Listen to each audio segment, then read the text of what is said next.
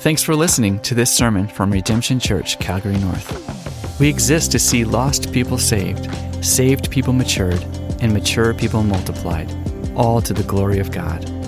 For more information, visit us online at redemption.ca.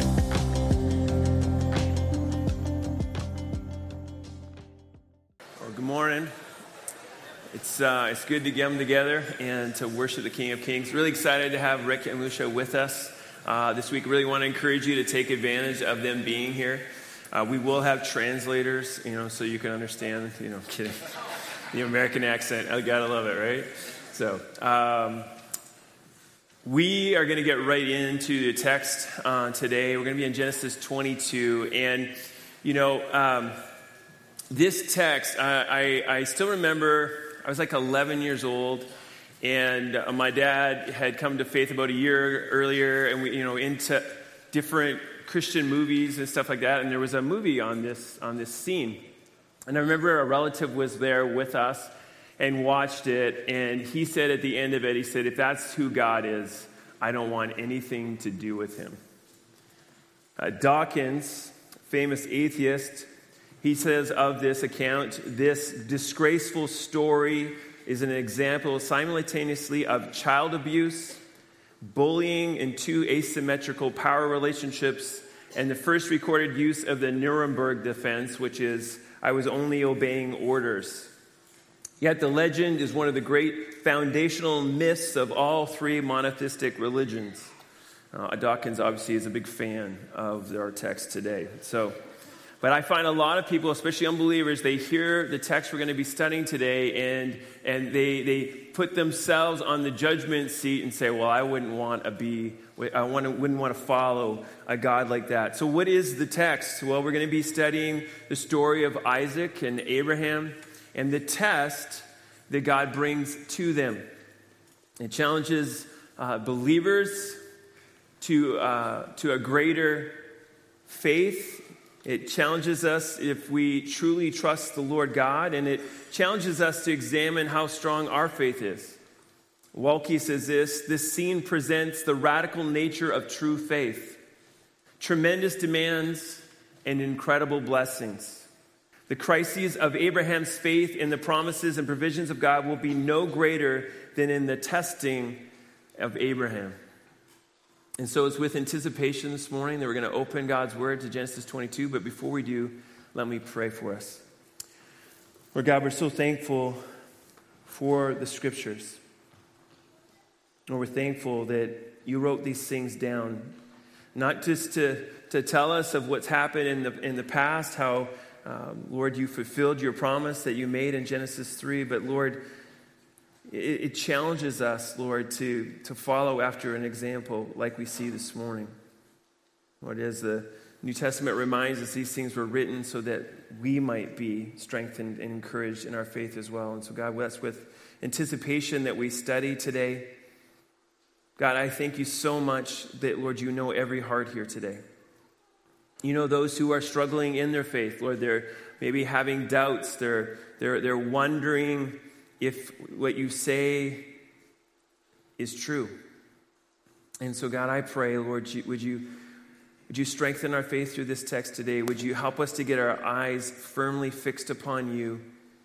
And, Lord, know that you are good. Lord, use this preacher now for your glory, for your honor. It's your name we pray. Amen. Okay, so everybody needs a Bible. If you don't have one, just go ahead and slip up your hand. We're going to be looking at Genesis 22. So everybody turn there, Genesis 22. And we're also going to be looking at 1 Peter 1. So if you want to kind of simultaneously put, a finger in each spot, that would be good for this first point. We're going to spend a little bit of time in 1 Peter because I think it's important as we think about this thing of testing. But I want to just kind of give us a heads up. Abraham isn't the only follower of God that is tested. If you are following Christ today, you also will be tested. And so how are we going to pass the test? I entitled this morning's sermon, "Up for the Test?" ? So, if we are to pass the tests that are coming, we need to be first confident in the character of God. We need to be confident in the character of God. We read in verse 1, "After these things, God tested Abraham and said to him, Abraham, and he said, here I am. Right from the beginning, Moses, who's writing this, he wants us to understand this was a test. It's important to say that this is a test because in that time, child sacrifice was common. Even the moon god that Abraham had followed, there was child sacrifice involved. And what he wants us to understand, while Abraham doesn't know this yet, he wants us to know right from the beginning, this will be a test for Abraham. Does he truly love the Lord God above all else? Does he cling to the blessings? Does he cling to the things that God has given him? Or is he willing to freely give to God what is his? Everything that we have in this life, God has given to us. Do we believe that this morning? And do you have the kind of faith where you're willing to say, Lord, it's all laid down before you? This is what God will examine in Abraham's life. And so I want you to just turn, if you're doubting whether tests are coming your way, I want you to turn now to 1 Peter 1. And because I want to see that you also will be tested. And I also at the same time want us to think about why tests. Anybody here think like maybe not tests? I'm okay without tests. All right? And maybe your back gets up a little bit when you hear that, man, like God's going to test us? What does that mean? What does that look like? Well, let's look at 1 Peter 1 first. 1 Peter 1, verses 6 and 7. Peter says this, in this you rejoice, though now for a little while, if necessary, you've been grieved by various trials, so that the tested genuineness of your faith, more precious than gold that perishes though it is tested by fire, may be found to result in praise and glory and honor at the revelation of Jesus Christ. If necessary. Schreiner says this, the idea is that the sufferings believers experience are not the result of fate or impersonal forces of nature. They are the will of God for believers. When you have trials, testing come into your life, it is because God has allowed it. God has ordained it. The big things and the small things. And you probably need to hear that last part more than the first part, right? The inconveniences that you have on a day-to-day basis, the Lord is allowing those things in your life, okay? Not just the big things. And so, how is it that we would respond? The trials that we face, they vary from person to person. There's times of grief, pain, stress. There are things that come into our life that are intensely painful and causes great grief. Death of loved ones, sickness, relational pain, persecution, and on the list goes. And Jesus told us that in this world we would have tribulation. But the Lord has told us that through that we would become more and more like Him. Now again, if we're being honest, we would rather not have the trial, right? We would like the life of, life's the beach, right? And you just wake up and go lay on the sand and somebody brings you some food and like, doesn't that sound great? Like that's the life I want, 70, 80 years of that will be amazing. But what happens to faith in those kinds of situations? But my experience is, and I'm talking about generalities here. I'm not talking about every single person, but my general experience has been when I go overseas, I tend to see the faith of the believers there much stronger than the faith of the believers in North America. It might be disappointing to you, but it's just the way it is. And the reason I believe that is because their faith has been tested over and over and over and over again. And in this world, and I know we think we have it hard, but we really do have it very easy in so many ways. We don't have to continually be like, where's my food coming from today? Did anybody wake up and wonder and stress about that today? Like, I'm not sure. I'm not sure where the next meal's coming from. I don't know that anyone here is in that situation today, but in many places of the world, that's their story. And so they're continually being tested in their faith. Now, I think there's an important distinction here between temptation and testing. Youngblood, I think, says it really well. Satan tempts us to destroy us, but God tests us to strengthen us. What an important distinction. Satan tempts us to destroy us, but God tests us to strengthen us. And the times of testing are to help us to see if our faith is real. Do we really believe what we say we believe? When things are going well and there's not much need for faith because you have what you want or there's no difficulties, then faith is kind of dormant in those moments. But when the trials come, that's when you see whether your faith is genuine. And Peter is confident on their behalf that they will see that their faith is genuine. He is confident that as they encounter various trials, they will see that they indeed have faith that is real. Warren Wiersbe says this: the trials of life test our faith to prove its sincerity. A faith that cannot be tested cannot be trusted. A person who abandons his or her faith when the going gets tough is only proving that he or she really had no faith at all. And how many people nowadays, going through this time of COVID, and they're talking about, man, there's just so many people who have left the church.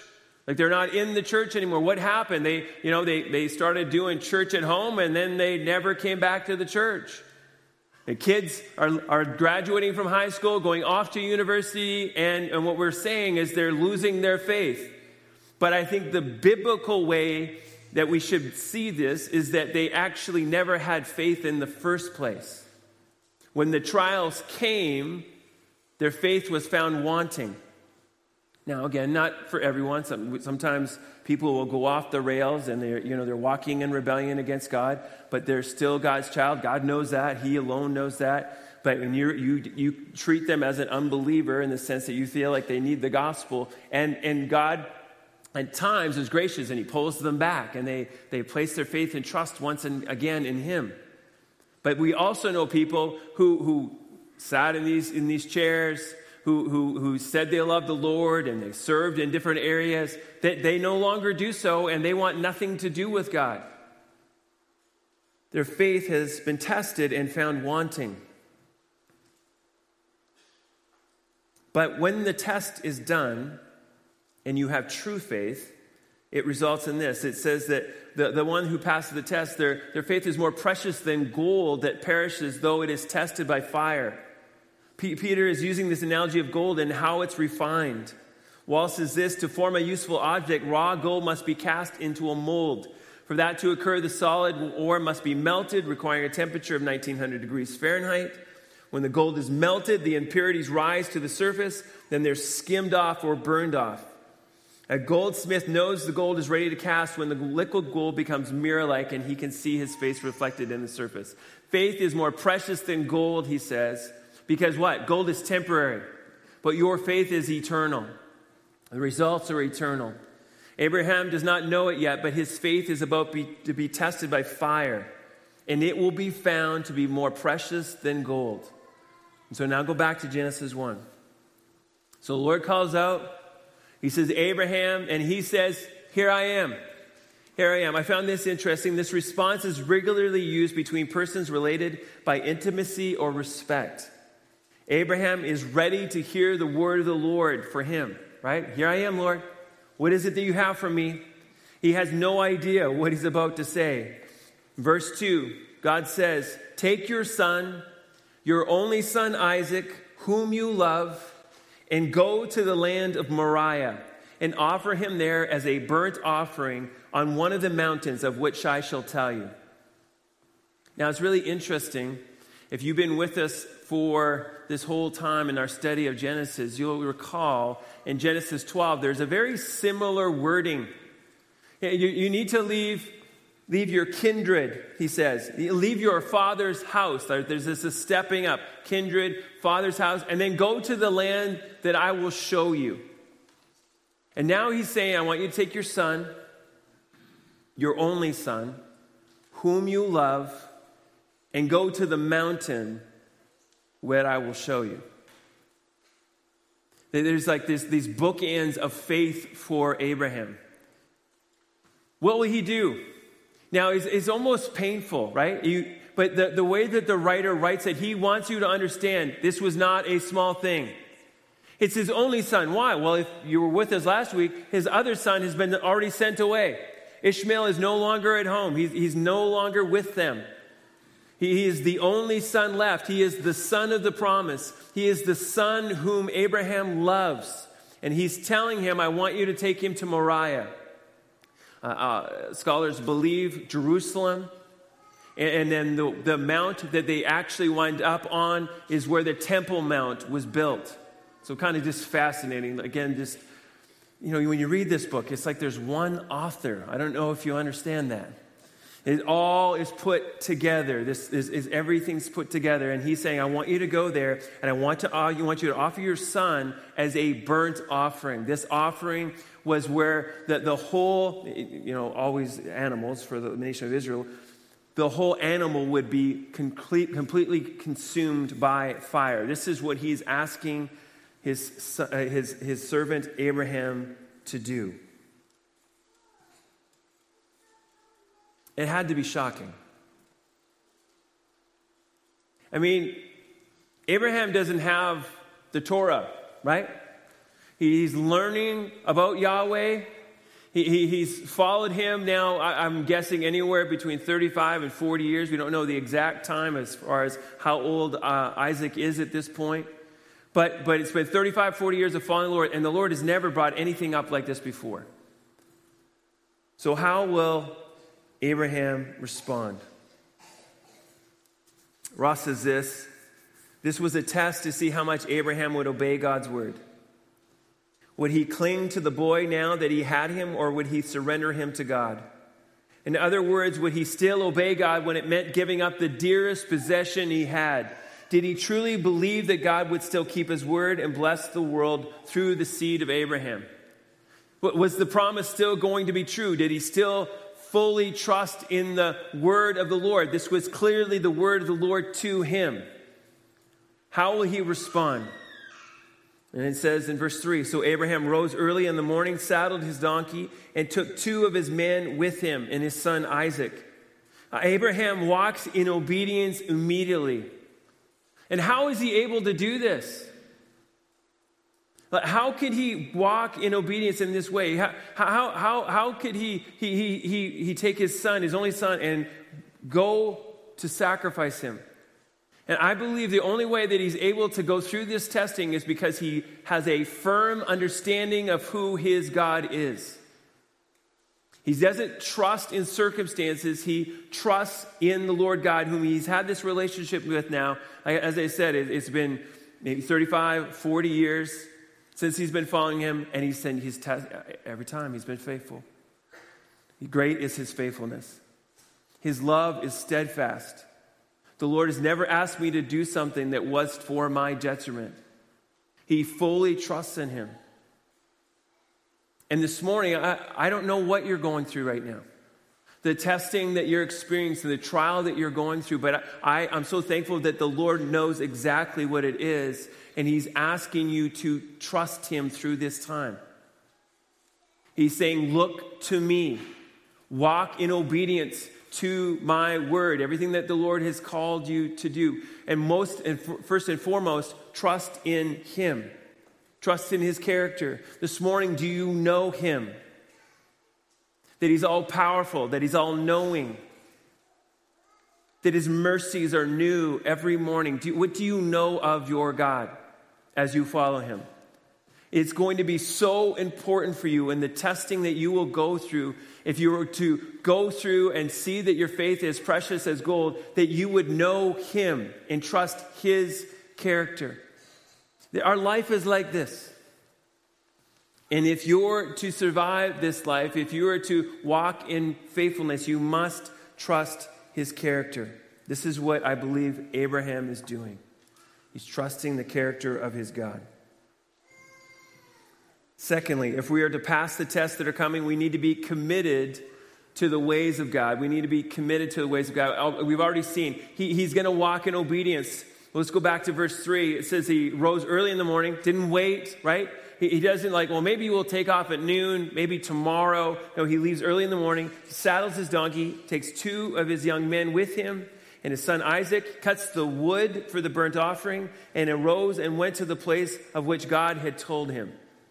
He's going to the area of Moriah. Now, why cut the wood? It's interesting. A lot of people have different theories. I have my own theory. I think he cuts the wood now because if he's like me, he doesn't want any excuses to stop him from being obedient to God. Like, I would walk in obedience, but there's no wood here. I guess I'll have to go on a few days' journey. And do you still want me to do this? You know, like, right? Like, do I still really have to walk in faithfulness in this way? Right? I think he's cutting it because he wants to be faithful to his Lord. But I think there's some indication that his head is spinning. Because even the way this is written, he saddles his donkey first, then he goes gets Isaac in his service, and then he goes and cuts the wood. Normally, you'd go cut the wood, then you'd saddle the donkey, then you'd get the people, right? So I think this is the indication here. His head is spinning, but he wants to be faithful to the Lord. Verse 4, on the 3rd day, Abraham lifted up his eyes and saw the place from afar. Then Abraham said to his young men, stay here with the donkey. I and the boy will go over there and worship and come again to you. The journey was about 80 kilometers long. We can only imagine the thoughts that Abraham had, the range of emotions that he went through as he's walking this 3-day journey to get there. And then Abraham tells his servants to wait with the donkey. But why not take the donkey up? Well, I mean, they're going up a mountain, right? So it's steep, so the donkey's not going to work anymore. He tells the servants to stay. And then he says what? That he and Isaac would return after they worshipped. What do you think is going on here? He's like lying. He's like, I don't know. I can't go tell him I'm about to kill my son, so I'll just tell him this. Is that what's going on here? No, I think he's saying what he truly believes. In faith, he believes that after they worship there, they will return. Why do I believe that? Hebrews 11, 17, and 19, I encourage you to write it down for yourself and look it up for yourself later. But Hebrews 11, 17 to 19 gives us some insight as to what the mind of Abraham was. By faith, Abraham, when he was tested, offered up Isaac, and he who had received the promises was in the act of offering up his only son, of whom it was said, through Isaac shall your offspring be named. He considered that God was able even to raise him from the dead, from which, figuratively speaking, he did receive him back. He doesn't know how the Lord is going to do it, but he believes that the Lord is faithful to his promises. And so even if he slays his son, he believes that he will raise him back to life and they will return after their time of worship. This is the faith of Abraham, his trust in the Lord God. We're not sure how old Isaac is as he goes up there. I oftentimes, I don't know why 10, 11 was always the thing I was always told. The term here for boy is the exact same term that was used for Ishmael in the last chapter. And at that point, he was about 16 years old. So he's old enough to what? Carry firewood. We see this in verse 6. Abraham took the wood of the burnt offering and laid it on his son Isaac. And he took in his hand the fire and the knife. So they went, both of them together. So he's got the wood on Isaac. He's a big enough lad to do it. He's not like a 4-year-old or 5-year-old or something. He's big enough to, and I think that's significant based on what we're going to see here. He's old enough to carry it on his own. They're going up together. Isaac has the stuff for the sacrifice, the knife and the fire. And Isaac said to his father Abraham, "My father," and he said, "Here I am, my son." Like, I love the way this is written. Like, Moses is saying, did you see how much they loved each other? They loved each other so much. They trusted, Isaac trusted his father so much, and Isaac loved his son, Abraham loved his son so much. And then he says, "Behold the fire and the wood, but where is the lamb for a burnt offering?" Dad, I don't understand.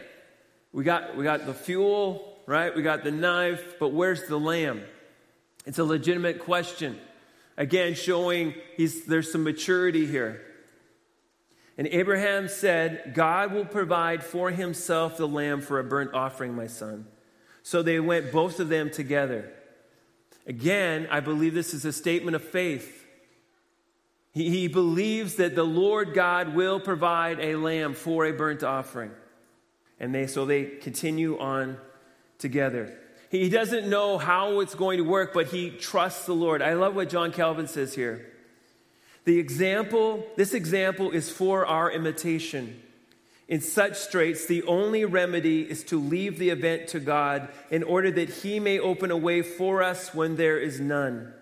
We pay him the highest honor when in affairs of perplexity we nevertheless entirely acquiesce to his providence. I don't know how this is going to work. Have you had those times in your life? I have no idea. But Lord, I trust you.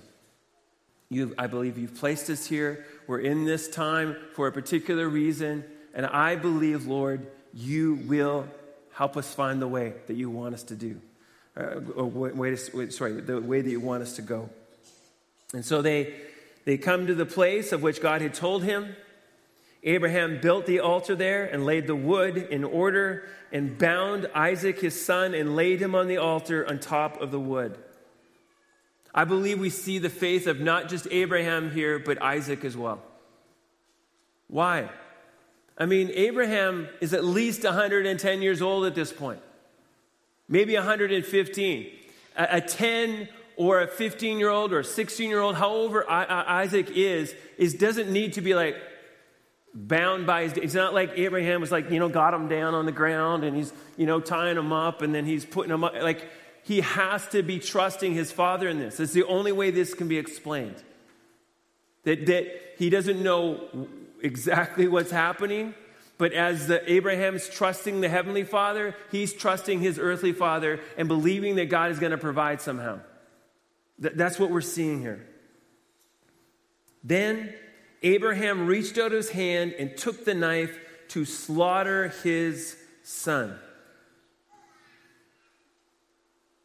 I can't imagine. Can you imagine? Getting to that now, it's been 3 days. You've been dreading this for 3 days. Lord, are you there? And he's got the knife down and he's about to plunge. That's how far he's ready to follow the Lord God. He's totally committed, totally devoted to the Lord. James talks about this in regards to an illustration of what real faith looks like. He says in chapter 2, verse 21 of James, "Was not Abraham our father justified by works when he offered up his son on the altar? You see that faith was active along with his works, and faith was completed by his works. And the scripture was fulfilled that says, Abraham believed God, and it was counted to him as righteousness, and he was called a friend of God. You see that a person is justified by works and not by faith alone." He didn't just say he believed in the Lord God. He didn't just say he trusted in the Lord God. He did everything that the Lord God called him to do. Walke says this: true faith expresses itself in action that accords with God's word, both his promises and his commands. That's an important statement there at the end. His promises and his commands, right? It's like, yeah, I believe his promises. Heaven, it's going to be amazing. I like salvation. But then you don't do his commands. That's not true faith. True faith is I follow him in his ways because I believe they are best, because he is best. And I'm going to believe that his promises will be mine. So this morning, I want you to stop and think about, does God have your total devotion? 100% of you. That's what he deserves. That's what he calls you to have. Not 80%, and then 20% me. Not 90%. That 90s are good marks, right? 90% and just 10. No, 100% devotion. This is what he calls us to have for him. Are you committed to his ways? Are there some things in your life that you're holding on to as precious? Where you would maybe even say it in a prayer, Lord, I'll do anything you want me to, but you never can take this away from me. That's an idol in your life when you would say that. Do you trust him fully? That he always has what's best for you in store? Jesus made it really clear. You cannot love your wife more than me. You cannot love your husband more than me. You cannot love your child more than me. I have to have first place in your life. This is what the Lord calls his followers to do. Maybe it's your health. Maybe it's your wealth. When you think about the rich young man, hey, here's all you have to do. Just sell everything that you have and come follow me. And you will have riches in heaven. And that man goes away sad. Why? Because that for him was too much. Was too much devotion. I want to be faithful. I want to, but like 100%, all in. That's really what God requires. That's really what God requires. May God help us to follow him as he deserves. Well, what happens? Lastly, if we are to pass the tests that are coming, we need to be certain about the provision of God. We need to be certain about the provision of God. But the angel of the Lord called to him from heaven and said, Abraham, Abraham. He's like, whoa. That's the picture here, right? Like, stop. And Abraham's like, here I am. Okay, last time I said here I am, that was not real great, what you told me to, but I'm really hopeful, right? Here I am. What is it that you have for me, Lord? Ross says this, what God wanted from Abraham was actually for Abraham to sacrifice his own will, to surrender his will to God by giving up his dearest possession, and that is what had happened. And so now God intervenes. God intervenes. He says, do not lay your hand on the boy or do anything to him, for now I know that you fear God, seeing that you have not withheld your son, your only son, from me. Abraham, I've proven it out. I think, as you know, for those of us who are pretty confident in the omniscience of God, right? He knows everything. It wasn't like, whoa, like I didn't know. I didn't know, Abraham. I didn't know if this was actually going to happen or not. It was just a little test. You surprised me. That's not what's going on here. It tested out.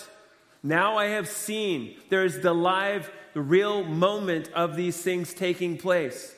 God knows it, and now it is affirmed by his faith. He knows that he fears God. To fear God means to revere him as sovereign, to trust him implicitly, to obey him without question or protest. This morning, do we fear the Lord? Does that describe your following him, that you obey him without question or protest, that you revere him as sovereign? Abraham's like, or God says to Abraham, I know you fear me. You were willing to give up your only son. Now the Lord provides just as Abraham said he would. Remember back in verse 5 and 8? We're going to come back here and worship together. The Lord's going to provide a lamb. Now he opens his eyes. It's like this instantaneous thing. Verse 13, Abraham lifted up his eyes and looked, and behold, behind him was a ram caught in a thicket by his horns. And Abraham went and took the ram and offered it up as a burnt offering instead of his son. So Abraham called the name of that place, the Lord will provide. As it is to this day on the mount of the Lord, it shall be provided. The first time in the scriptures where this is explicit, where we see substitutionary sacrifice happening. Instead of Isaac's life being taken, the life of the ram instead is taken. The ram in place of the son. I love here that Abraham doesn't try to seek any glory for himself here, right? He doesn't say, we will now call this place men of great faith. Is that what, right? Who gets the glory? God gets the glory. He says that this place will now be called the Lord will provide. He is the one who not only tests, but he also gives the provision. Now, there's a little bit of like debate. Okay, what is he talking about? the Lord will provide, as to this day on the mount it shall be provided. So some see here the foreshadowing of the fact that the Israelites now will sacrifice in this same way. The Lord will provide a sacrifice, a substitutionary atonement for their sins. But I appreciate what Ross's thoughts are here. It's hard to be definitive, but I like what he's saying. Ross says this: Jesus said that Abraham saw his day, Jesus' day, and rejoiced in it. That's in John 8:56. This day may have been a reference to the coming of the Messiah to make the perfect sacrifice. It may be that at that moment at Mount Moriah, God allowed Abraham to see more of the divine plan than the text has put into words. Because that is ultimately what happens. There is the ultimate substitutionary sacrifice, which is the Lamb of God in our place. Isaac is representative of you and I, where we deserve death. And every one of us, there is a so-called symbolic knife hanging over every single person in their sin. But Jesus says, I will take their place. Instead of their death being, instead of their sins being placed on them and them dying for their sins, I will place their sins upon myself and I will die in their place. This is what Christ has done. Just as Abraham was willing to give up his son, the Lord God, God the Father, has given us his Son that we might have life. I pray everyone here this morning knows that to be true. That you have felt the weight of your sin. That you know that you deserve death. That you deserve hell. Eternal separation from God because of your sin. But that Jesus Christ has replaced you and has become your substitution. Is that true? I pray that's your story this morning. I love what it says in Romans 8:32. He who did not spare his own son, but gave him up for us all, how will he not also with him graciously give us all things? In other words, Paul's like, if he's loved you in that way, where he's made you his own through Jesus Christ, by him becoming a sacrifice for you, how much more so will he not give you all things? I mean, you can trust him 100%. Just as Abraham trusted God, you can trust him in the same way. The Lord who tests Abraham is also the God who provides 100% of the time. Do you believe that? Like whatever testing you're going through, he also will provide the strength and help that you need in order that your faith might be shown as genuine. With the trial, you need to turn to him. You need to put your trust fully in him and then allow him to bring about the results that he wants. Throughout the last 35 plus years, God has assured Abraham of his covenant promises over and over again, right? Before he leaves the land of Ur, he's like, hey, I got a plan for you. Here's the covenant. And then we see that ceremony in Genesis 15 where God's walking between the animals. And there's other instances where he's assuring him of his covenant. Well, he does it one more time. We see this in verse 15. And the angel of the Lord called to Abraham a second time from heaven and said, by myself I have sworn, declares the Lord. Because you have done this and not withheld your son, your only son, I will surely bless you, and I will surely multiply your offspring as the stars of heaven and as the sand that is on the seashore. And your offspring shall possess the gate of his enemies. And in your offspring shall all the nations of the earth be blessed, because you have obeyed my voice. I want us to note two things that are different in this particular covenant. All the same things are being mentioned here, but this time he says, I swear by what? By myself. By myself I have sworn. Now, the writer of Hebrews says this, for when God made, this is Hebrews 6:13 and 14. For when God made a promise to Abraham, since he had no one greater by whom to swear, he swore by himself, saying, surely I will bless you and multiply you. Like you want a sure promise from God? He says, here's how you know it'll come. Because I'm swearing by myself. Because there is no one greater. It is a guarantee that what I say, Abraham, is going to come to pass. You can trust me. And then the second thing here, and this is really interesting, all the other times the covenant promise was one-sided. God says, this is what I'm going to do. Because of my grace, because of my mercy, this is what I'm going to do for you. But here, he says, because you have been faithful, because you have been obedient and done what I asked you to do, now I will do all these things for you. Now there is based on his obedience that he also will have these promises fulfilled. I think this is a lot like the new covenant. The new covenant that the Lord has made with you and I. I mean, let's be honest. He's done it all. He's done it all. Christ paid all of your debt, 100%. The righteousness that you have is Christ. He's given you his Spirit that you might walk in his ways. He's given you his word that you might grow in your knowledge of him. He's given you the body of Christ that you might spur one another on. And yet, he still requires you to be faithful. If there is no faith, and there's no works, then your faith is dead. And so it's just proven out that he truly is a child of God. And so it is for you and I. All that we have, everything that we enjoy, we give him the praise and glory. And yet, if we are not careful, we can get into heresy, right? Well, he does it all. Let go and let God, just kind of sit back, see what happens. No, Paul says in Colossians 2, we work hard, right? We work hard. And then verse 13, he says, because it is God who's working in you, right? So there is effort involved. There's intentionality involved. Your obedience matters. So, to conclude, Abraham returns to his young men, just like he said he would. Isaac is with him.